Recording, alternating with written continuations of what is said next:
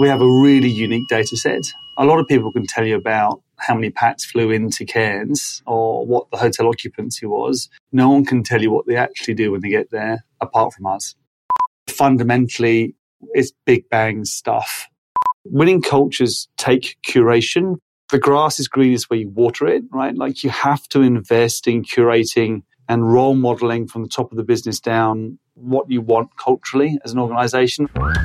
Welcome to Add to Cart, Australia's leading e-commerce podcast that express delivers all you need to know in the fast-moving world of online retail. Every week, Nathan Bush catches up with Australian e-commerce leaders to get all the insights, tips and lessons to keep you at the top of the e-commerce game. And of course, keep your customers adding to cart. Here's your host, Bushy.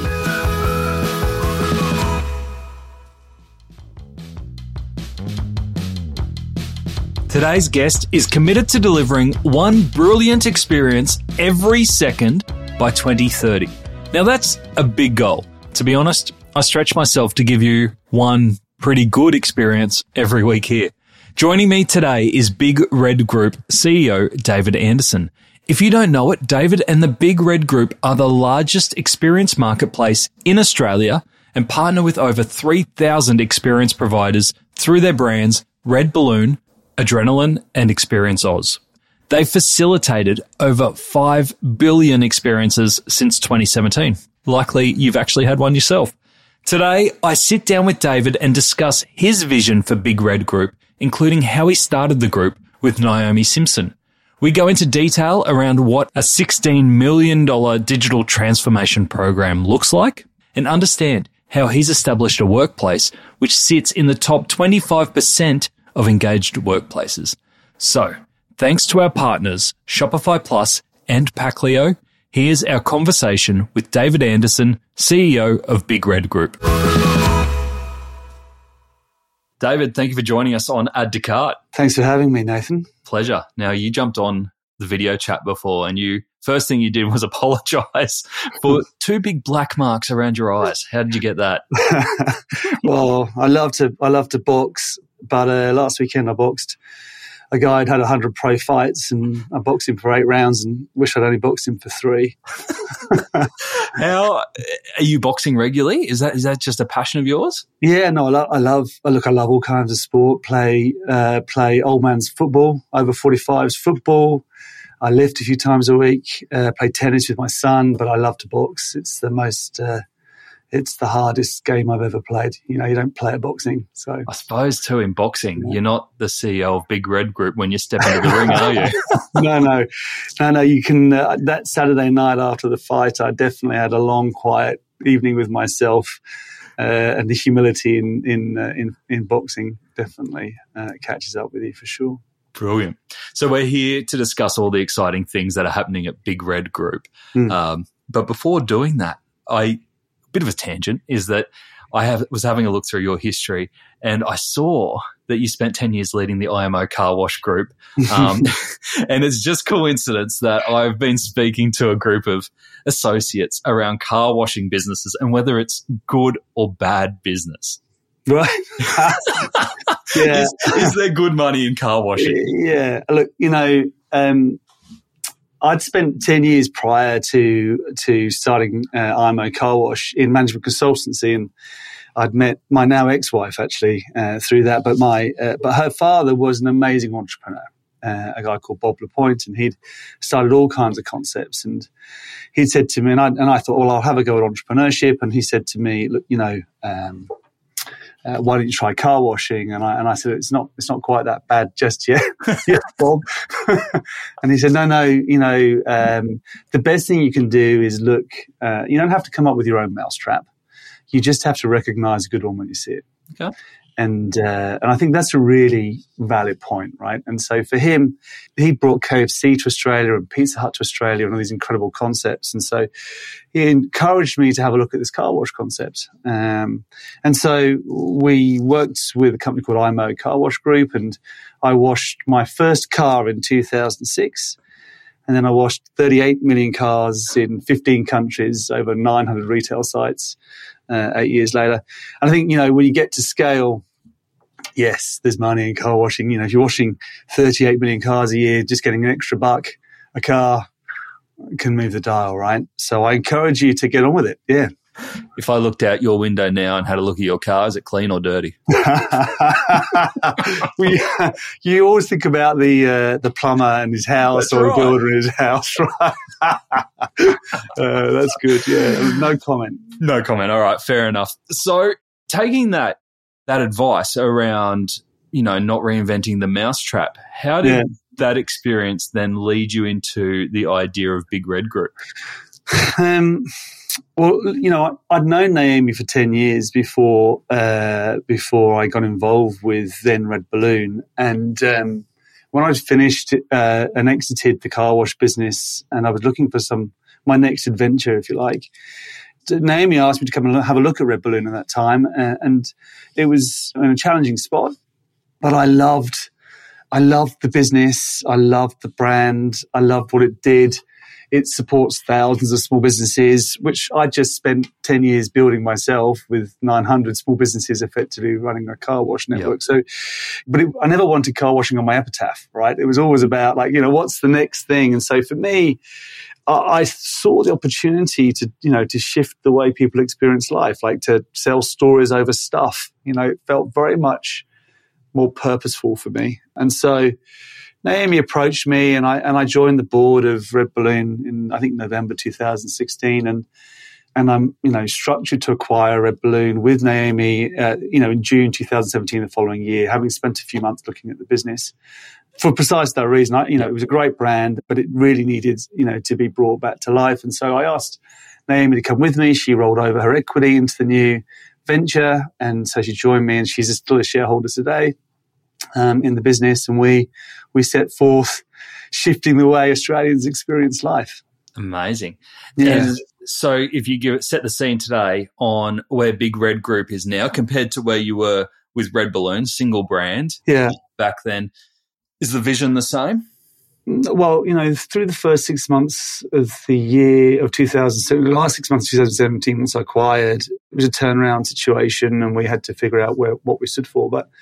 But ultimately, what we saw was an opportunity to scale online for our suppliers who otherwise didn't understand how to acquire fundamentally. And if you're a narrowbeam paddleboarder and that's your art, that's your craft, and or you're a 50-year, third generation dolphin swimming family off the south coast of Melbourne, you don't necessarily understand the challenges of e-commerce. And so for us, I saw the opportunity to actually scale. And in that context, in markets, we thought we had 2 or 3 competitors. And, with my private equity background and the car wash acquisition background and so on, I knew how to roll up and scale businesses. And so that was something that I could take on. And so over the next 2 or 3 years, and the first job to do was to build demand, a bloody big fly trap fundamentally for our suppliers, and to do that in a way that was adjacent to the way they might go to market themselves. Okay. So through the acquisitions of firstly Adrenaline and Lime and Tonic and then Experience Oz, we effectively rolled up all of the demand side consumer brands of any materiality in ANZ. And, interestingly in that experience, what we discovered was there was actually relatively little customer overlap. We'd spent all this time competing with Adrenaline, and we both had about 9 or 10 cents worth of discount in our business because we were, competing in market. But in reality, it was only a 10% overlap in audience. And so that allowed us probably to, recover discount promotion, value the experiences appropriately.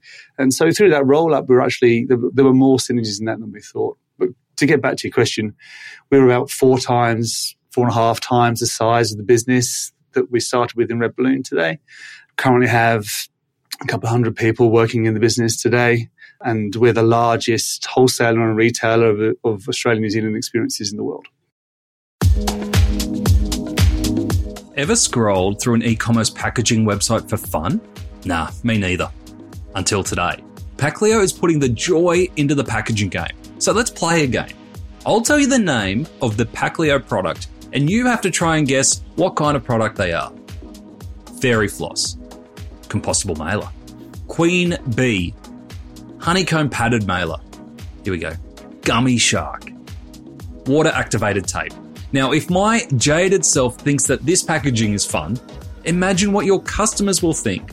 Packlio is also eco-friendly, Australian-owned and operated, with same-day dispatch and 14-day returns. Now that's pure joy for everyone.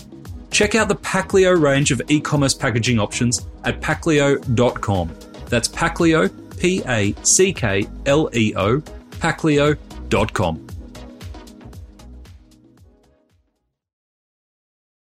When you are bringing new brands on, or when you went through that period with Experience Oz and Adrenaline, what are the qualifiers that you're looking for to go, yeah, these fit the criteria for a great big red group company? In the first instance, it was about understanding the brands and the jobs that they did. It's really interesting about the three brands that we have today, our primary brands today, is they actually do different jobs. And I think from an e-commerce perspective, it's really important, increasingly important, around the trust paradox and building trust as such, to ensure that you do the job, right? And so Red Balloon is a gifting brand, first and foremost. About 5% of all 5% of all gifts bought in Australia are experiences. Oh, wow. Red Balloon's 4.5 of the 5. Okay. The job isn't for me to try and get the extra half a point. The job's to try and increase experiences as a category of gifting, right? So for us as a business, our marketing and activities there are all about how do we increase the consideration of an experience as a gift. Yeah. And you can instantly see how that sits completely adjacently to the Narrabeen paddleboarder, because he's not shopping in that place at all. So, it's really important for our suppliers to understand, I'm not trying to nick the fish off the end of his rod. Yeah. Yeah. And so the same in Adrenaline. Adrenaline's very much a single person getting out there wanting to experience adventure in Australia. As we shift our brand position this year, and we're going to relaunch the Adrenaline brand a bit later this year. It's exciting work. But that's all about wanting to be the Patagonia of experiences. Like you bought the North Face jacket and you wear it to Martin Place and back on a Saturday. That's not really, taking it on for the purpose it was designed for. And so we want to explore that and take that brand further, right? And the Experience Oz brand is a fantastic brand that we acquired from a fantastic entrepreneur I know called Ben Mans. And, that's a tourism brand. Yeah. I'm pre-planning to go to the Gold Coast. I want to get my tickets. I'm in the Gold Coast. The kids are driving me nuts. I need to do something in the next 6 minutes. And so very different job, right? And so for us, what's really important in an acquisition strategy is to understand the adjacency of the brands that we're acquiring from a consumer perspective. Increasingly, though, of course, activities, well, not of course, you wouldn't know, but activities, Australia's about 2% of the world market. Okay. It's about a $1.8 billion ticketing market of experiences and activities. It's a big world out there, $180 billion worth of ticketing globally, right? So for us, I think increasingly our thoughts go to, well, how do we build internationally as opposed to continue to build domestically? Now, beyond that, I think culture is really important, alignment's really important, chemistry is really important. When I exited the car wash business and I came in to do Big Red Group, the things that were really important to me were to find people that, you like working with. I get to choose every day to come, right? And so having people you actually like working with is really important. And so chemistry is super important. And that's as much an issue for me to consider as it is the type of business we're acquiring. These days, revenue multiples as valuations are dead. Yeah, it needs to be EBITDA accretive. It needs to fit, tick boxes in terms of just meeting fundamental commercial sense. So I think there's some of the things I think of. That was a long answer, Nathan. No, they're great considerations. And I love that last point that you made around it's got to inspire you to turn up the people that you work with every day, because, you're still there as CEO after 6 years of, building this, plus the other businesses you've built. I could imagine that at this point, you probably don't need to be a CEO if you didn't really if you want to be there, right? I feel very fortunate, right? I get to choose what I do every day, and I'm not sure everybody, I know that not everybody does, but I get to choose this. Yeah. And I want to do it. I love it. I love what we do. Is there a better challenge than building a business? Yeah. And I think for me, the opportunity to do that with people you like and to take on a challenge where you can actually do something good at the same time, where, in gifting experiences, it's a few less Tonka toys in the bottom of the ocean, right? Like we get to kind of fulfill on an ESG promise. We get to make an impact more broadly in terms of experiential inclusion. 1 in 5 Australians have some form of disability. Wow. Right? And our ability to be able to offer a solution and information that allows our suppliers to access that 20% is phenomenal, right? We do a lot of work with Disability Australia. We're doing a huge amount of work about just pulling out into the open inclusivity experiences for everybody. And my opportunity is to actually do something about that, or our ability around social connection and Native Australia and our commitment to net zero and so on. And these are really important things that I get to take on a day-to-day basis. So it's not just the game of e-commerce for me, which is a hell of an interesting game. It's good fun to be in. But actually, we turn up because we like working together and we like the impact that we can make. I love that. I mean, for me, when I think of what you're doing at Big Red Group, experiences like snorkeling or a hot air ballooning or V8 laps come to mind. But you were mentioning there things around social inclusion and disability. What are some of the experiences that you've seen recently pop up from your 3,000 partners that have really surprised you to think that, this is great that this is now available? Oh, look, I think, we recently, and Ben actually drove this outcome. We recently put our first wheelchair accessible hot air balloon up onto the Gold Coast with a wheelchair accessible bus to get them into the field, or had to, and back again and so on. And so I think, they're examples of just taking what would be traditional experiences and opening them up. So it's less about seeking to come up with a solution that, that's specific for a certain type of disability, and more about just total inclusivity. I'm more interested in making sure that everyone can do everything. Beautiful. Than the other way around. Yeah. Great. Now, you mentioned there that you've got big goals. I saw on your website that your goal is to enable and deliver one experience every second by 2030. You're currently sitting at 18 seconds, my sources tell me. That's right. 18 seconds, 18.4 seconds right now. 18.4 seconds. That's very specific. Yeah. Well, look, data is super important for us, like in any e-commerce business. And we've really invested in our data platforms.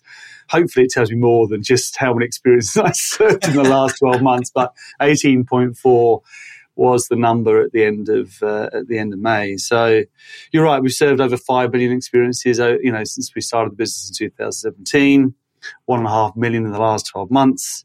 We continue to grow that number.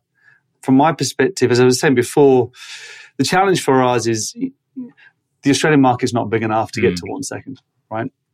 So we are probably 50% of the trade market here in Australia today. We think the Australian market's growing at probably 15% a year, give or take, but we'll never get there at that rate. And so we have to think about how we grow our business adjacently. And so the solutions that we have for that are to think through how can we wholesale our solutions. So whilst we spent some time talking about our retail e-commerce brands, we also have a huge amount of work to be able to wholesale. In a post-COVID world, that's really interesting and important. Most large OTAs, online travel agents, want to have an Australian offering, but at 1 or 2% of their market, they're not particularly interested in putting people on the ground to contract it themselves. So there's a great opportunity for us to be able to wholesale. We also are really interested in how we can, we're talking about fish on the end of rods for suppliers, and I know it's a cliche, but we also think about how we can give our suppliers, our experienced operators, fishing rods. So how do we white label our technologies for their own direct online business, which is a really interesting and fast-growing part of our business. And the final piece is, and I think a lot of marketplace companies are taking on this challenge. We're trying to transition from a pure play marketplace into a platform business. Yep. And that migration to platform then allows us to think more globally about how we can deliver our 1 a second, right? So I think ultimately that's a $6 billion business. We're not quite there yet. We're at 18 seconds, so I've got to get my foot down. Is the vision there that you will open up Australian experiences to wholesalers all over the world, or do you think that you'll also be selling international experiences? So I think we are already opening up our platform now. We have a full development API for people to be able to consume our catalog, be able to book, be able to look at inventory, et cetera, today. Yep. And we have 20 or 30 international OTAs who are effectively selling our products inbound for Australians. Tickets out of the Netherlands, is one of our partners, for example. For the Dutchman coming to Australia on holiday, people talk about Australia in Europe as being the procrastination destination, right? Like they're going to come once. Yeah. There's no lifetime value for me in the Dutchman coming to Australia on his one trip. So much better for me to find a wholesale solution at a CAC that makes sense or a split that makes sense and share that and focus more on LTV for our domestic audiences. So yes, we're wholesaling for sure. The other side of the piece is how do we provide our platform for other marketplaces internationally to be able to serve their markets as opposed to us necessarily moving up to be kind of buying, Red Balloon UK or something. I think we more think about a platform solution to support other marketplaces.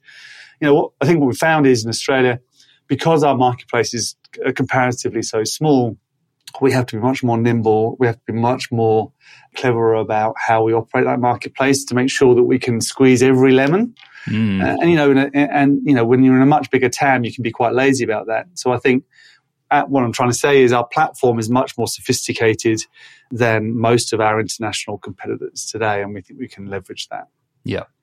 It sounds like from what you've told us so far that you're putting a lot of infrastructure behind the technology stack that you're building there so that it can service this scalability. And obviously with the number of acquisitions that you've brought on, there would be a lot of work to make sure everything speaks to each other and performs efficiently. Mm-hmm. Do you pass a lot of that data and that insights on to your 3,000 suppliers to help their business? Is that one of your key benefits for suppliers? It's one of our key ambitions for our suppliers. Yeah, I think we have a really unique data set. A lot of people can tell you about how many pats flew into Cairns or what the hotel occupancy was. No one can tell you what they actually do when they get there, apart from us. Yeah, it's super valuable data. And I think our objective is to be able to provide a Cairns operator with his ability to look at his product and understand relative conversion rates for like companies across Australia, like price points in region, like price points in segment, and also start to provide some insight as to what they should be doing or could be doing to improve the performance of their shopper funnel on site as a result of what we're telling them, whether that's price or whether that's imagery or whether that's content or otherwise, right? So when you're offering platform solutions, you win when they win. And I think that's kind of, that alignment's really good. I could imagine that data also in its end state could become pretty powerful and a business asset for people like tourism bodies as another offering that you could sell on, yeah? Have you read my strategy paper, Nathan? I'm not sure. We do have great relationships with what we call the RTOs and the STOs, the regional tourism and state tourism offices, and also with Tourism Australia, who themselves obviously collect data. But yes, we hold a very unique data set for them, and I think it's really valuable. It's not just about its commercial value; it's also about providing a voice for a highly fragmented sector of the travel industry. The airlines get a lot of publicity, the hotel chains get a lot of publicity. What we have is a highly fragmented, thousands of small, 80% of our businesses that we support employ 5 people or less. Wow. It is a highly fragmented cottage industry, right? What we're trying to do in providing data solutions to government is less about its commercial outcomes and more about providing a voice and insight and transparency to government around policy. And I think we have a role to play there as the largest aggregator in market. And I spend plenty of time in Canberra and plenty of time trying to meet the RTOs and STOs to push that case forward. You'd have a pretty good view over tourism as an industry, both from your internal data, but also all the people that you're speaking to, as well as your 3,000 plus partners. Yeah. What's the mood out there at the moment? Look, at the end of March, the reality is that there's a 2-speed economy in Australia right now, yeah, and so those that can afford to go overseas are going overseas. We're actually 96% back to pre-COVID outbound for Australians. Okay. Yeah, so we're almost back from an outbound perspective for Australians today. Amazingly, in the current economic environment, huge numbers off to Bali and so on and so forth. The opposite is not true. We're only about 77% returned. And so what you have is effectively a gap in demand. And we're not seeing the same level of inbound as we are seeing outbound. And furthermore, we're not seeing the same level of inbound from countries which really spend when they're here. Okay.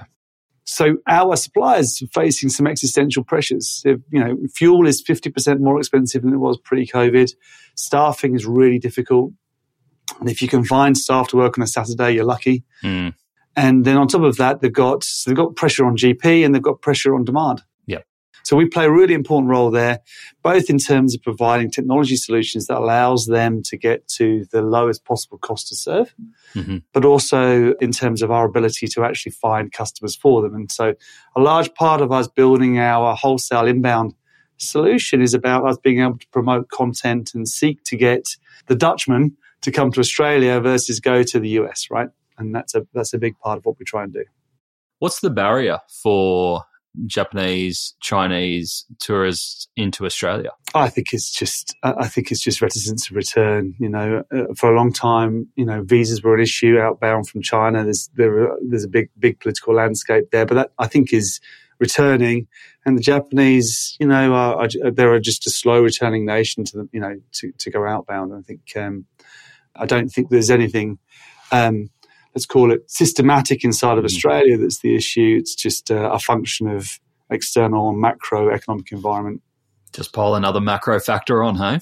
Just add another twig on the burning fire, yeah. But it is a challenge, right, that we think a lot about. And so, in our tech transformation, moving back towards that, we do think about how do we set ourselves up for those markets, which will return, but we also think increasingly about how we address the domestic market, which is indeed out holidaying. And in that two-speed economy, I would call a lipstick economy. If you look through the last 20 years, through the GFC, through any recessionary moments, more people trade down to do something with a family than trade out. Yeah. You may not be taking the big holiday, but you are still going to go and do something. You might buy your dad a beer on Father's Day, but you always buy a gift for Christmas. These are things that happen in the Australian psyche. And so for us, making sure that we're turning up in the right place with the right product at the right price for the domestic audience is a key focus for us. You quite rightly point out that we've grown partly through acquisition. Like for like, we have good double-digit growth in our brands, but the headline growth is much greater than that through acquisition. And the downside of that, of course, is you end up with massive technical debt. Yeah, you acquire multiple stacks, and so at some point you have to bite the bullet. And so that's kind of where we're at right now. Now, I read that transformation program is a $16 million transformation program that will make the eyes water of a lot of merchants who are listening to this. What does a $16 million transformation program look like? Yeah, it makes my eyes water. You said it was from boxing. It's as a privately held company, and as the owner, with Naomi as a shareholder and Ben's a shareholder, we know you have to dig deep on these things, and so we're backing it because we know it's the right thing to do, and we know that we can make transformational change as a result. We cannot deliver the level of relevance for our consumers off our legacy stacks we're on today. We cannot get the level of consistent data insight that allows us to make better decisions off the legacy stacks we're on today. And we're running 3 technology stacks, which makes, monolithic in some instances, which makes our ability to create and move in an agile way our offer forward almost impossible. Yeah. And so we have to take the work on. In that context, we really are going soup to nuts. We are adopting effectively cloud native services. We're building our own core platform. One of the interesting things about our marketplace is that as opposed to hotels, for example, hotels, you can have a double room, a single room, a suite. In our world, there's 150 different types of businesses. So if you're selling chocolate making classes, it's very different to if you're jumping out of a plane from 14,000 feet. Yeah. and everything in between. And so we have a very, very complex, fragmented supply landscape. And that means from an order management system perspective, it's very hard to buy commercially off the shelf. And we actually think that's part of our unique IP, is we really understand that reservation technology environment, we really understand the order management environment. So we've built that, and we're building that ourselves. It's a composable infrastructure. Headless is really important to us. From a back-end perspective, it's with thinking through a low cost to change. Outside of our core platform, we are buying MarTech, kind of best of breed MarTech. We're not trying to build that, so we know our limits, as it were. What have you bought off the shelf? We use Segment for our CDP and for our tagging environments, and that's been going really well.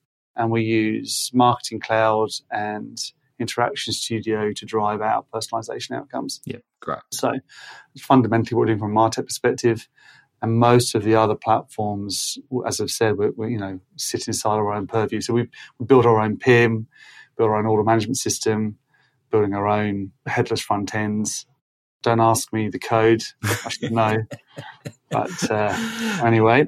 Because you are doing all of that custom, does that mean that it does have to be one big bang project rather than an incremental rollout over time?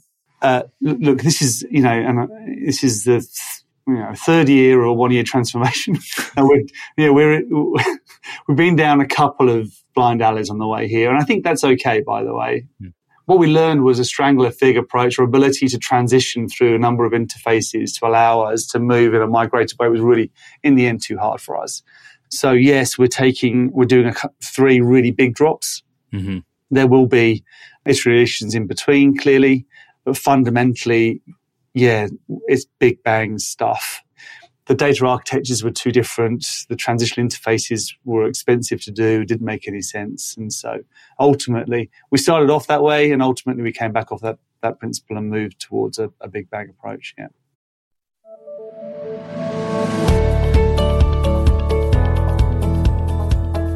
"2023 might be the year that you have to unravel everything that you know about loyalty. New global research from Shopify showed that Australian customers are highly likely to switch brands in order to save money. And here we were thinking loyalty points will keep us together forever.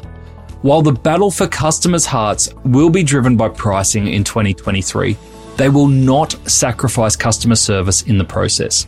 2023 might be back to basic retail, but it doesn't mean that the opportunity is any less. Treat them lean and keep them keen, I say. To view more resources to help with your 2023 planning and see how Shopify can take your e-commerce business to the next level, visit shopify.com/AU today.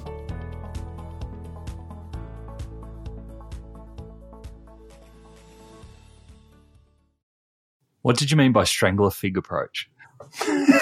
well, you're asking. I mean, in some ways, you're asking the wrong guy. But I think the issue here is that what you think about strangler fig is it moves through over time, right? It wraps around and moves. That's the idea of it. Yes. The idea is you can decommission features over time as opposed to having to just cut through the whole thing in one go. And so we thought we could take a strangler fig approach, which was to say, well, maybe we can replace just the PIM functionality across our 3 brands, but keep everything else, as it were, or a certain functional feature, and over time, and we could replace as we went along. But ultimately, the level of transitional interface, what you got to do to make that a reality, didn't work for us.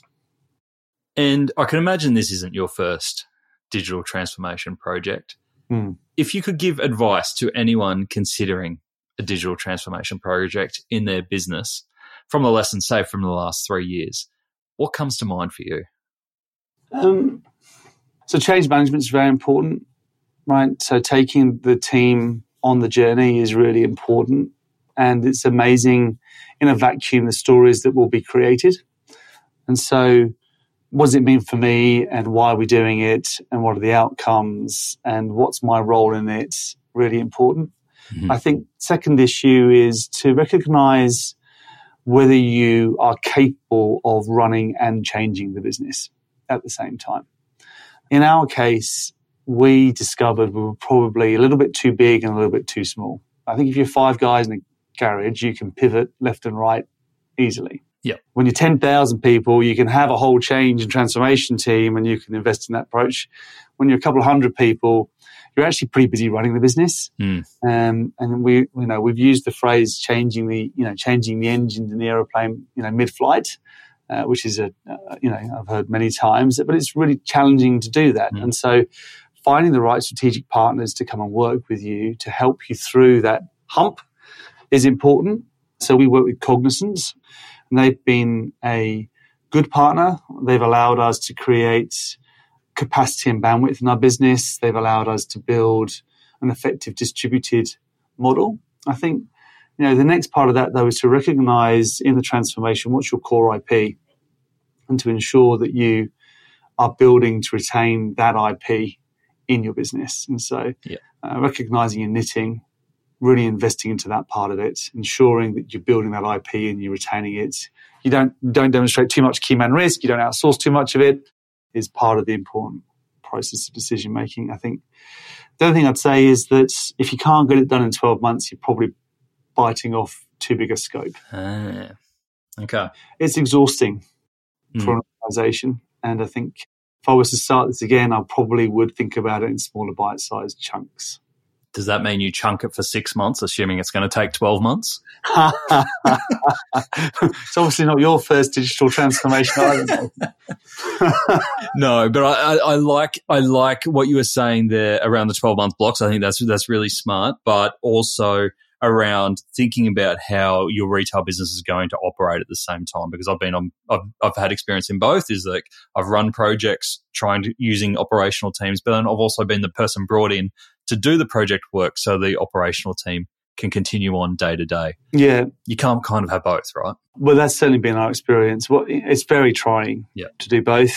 And I think that creates a lot of tension, friction, frustration, and a lack of engagement. And if you're not growing as a business, the first thing you should check is the engagement of your team, right? Yeah. If you don't manage those activities that change well, then that's going to be a likely outcome. You mentioned their change management, and I think people either understand change management or they throw it around as a term that they go, I think I should say change management, and I'll say that we do the right things, but there's actually no structure or formal process behind it.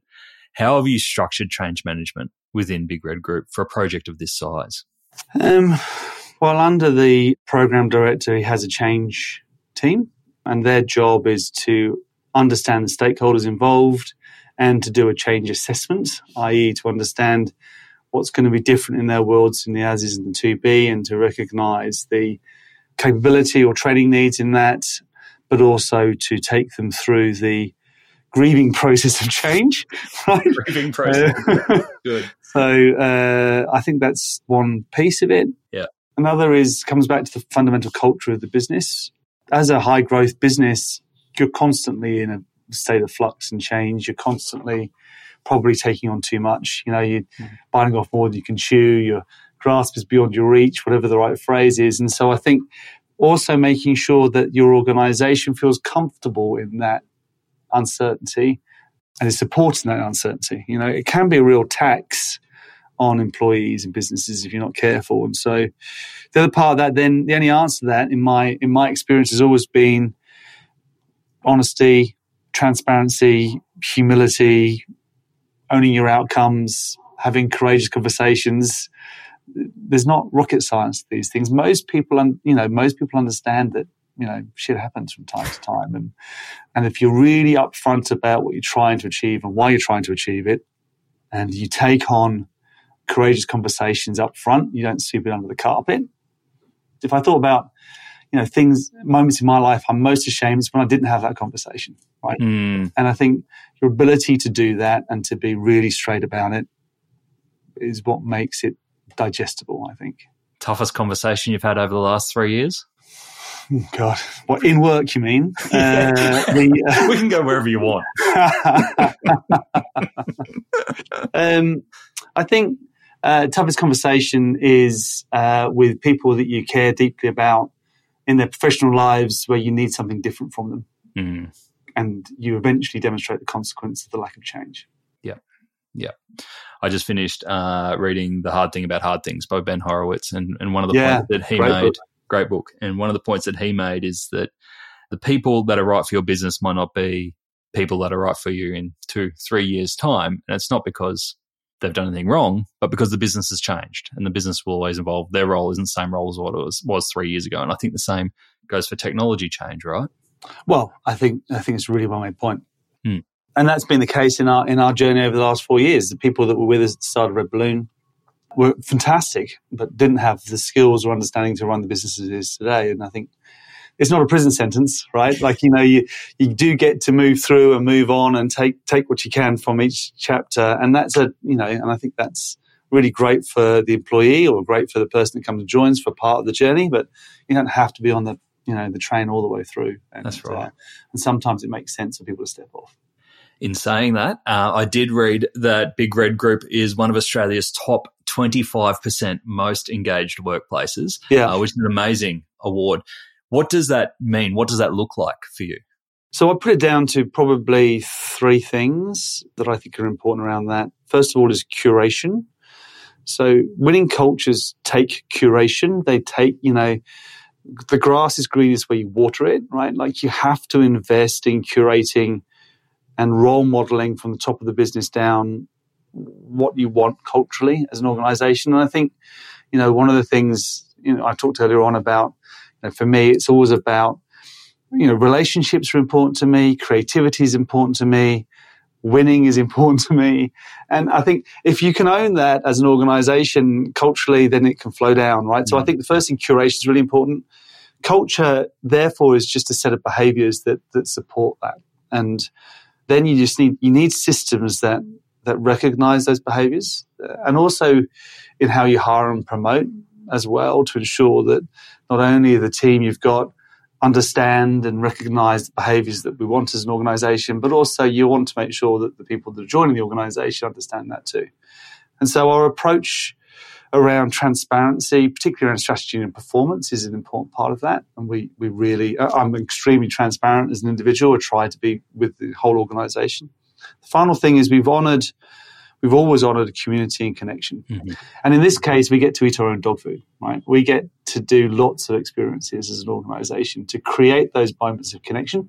Social capital is incredibly important.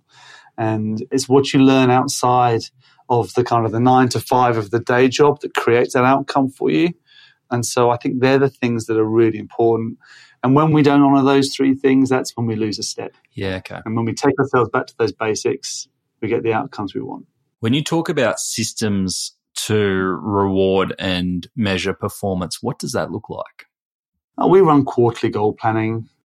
We run a ready recognition rewards platform that allows you to recognize your peers, and then they have points that they can use to redeem for different things. Typically, we hope experiences, but you can get other things as well. And we also try to align our STIs, our short-term incentives, our annual bonus plan around performance. And the performance measures in that are not just financial outcomes, but actually reflect on how did you turn up versus the values in the business. Good. I love them. Great examples, really tangible things that others can take into their business. One other question that I had, and it's kind of looping back to where we were in the conversation when you mentioned that you own 4.5% of the 5% gift market there, which is phenomenal. And I know for a fact that I have at least 3 Big Red Group vouchers sitting in my desk drawer next to me waiting to be used. Thank you. So phenomenal. And we use it a lot in our business. Is a big part of the business model people like me who just don't get around to redeeming.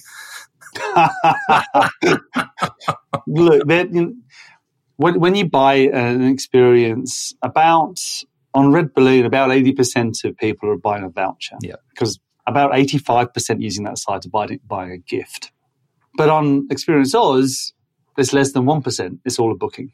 Yep. Right? So the vouchers you're really talking to are typically on Red Balloon. They might be on Adrenaline. Yep. There's about 750,000 Australians today who have some form of currency in their sock drawer alongside you.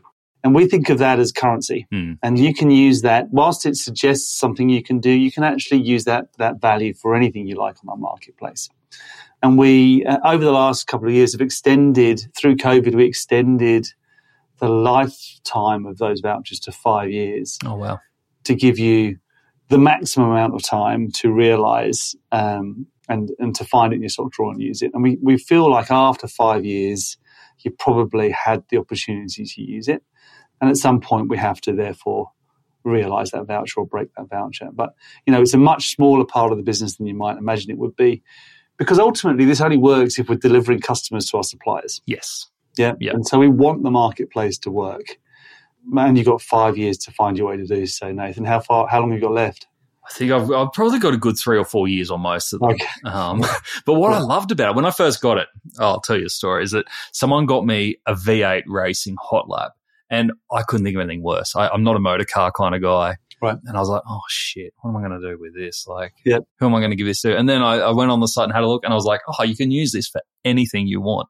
So I've already planned my snorkeling trip. So I'm going to go out and do a bit of snorkeling instead. I love that. But fantastic, especially for people who might not know that well. Really great gift idea.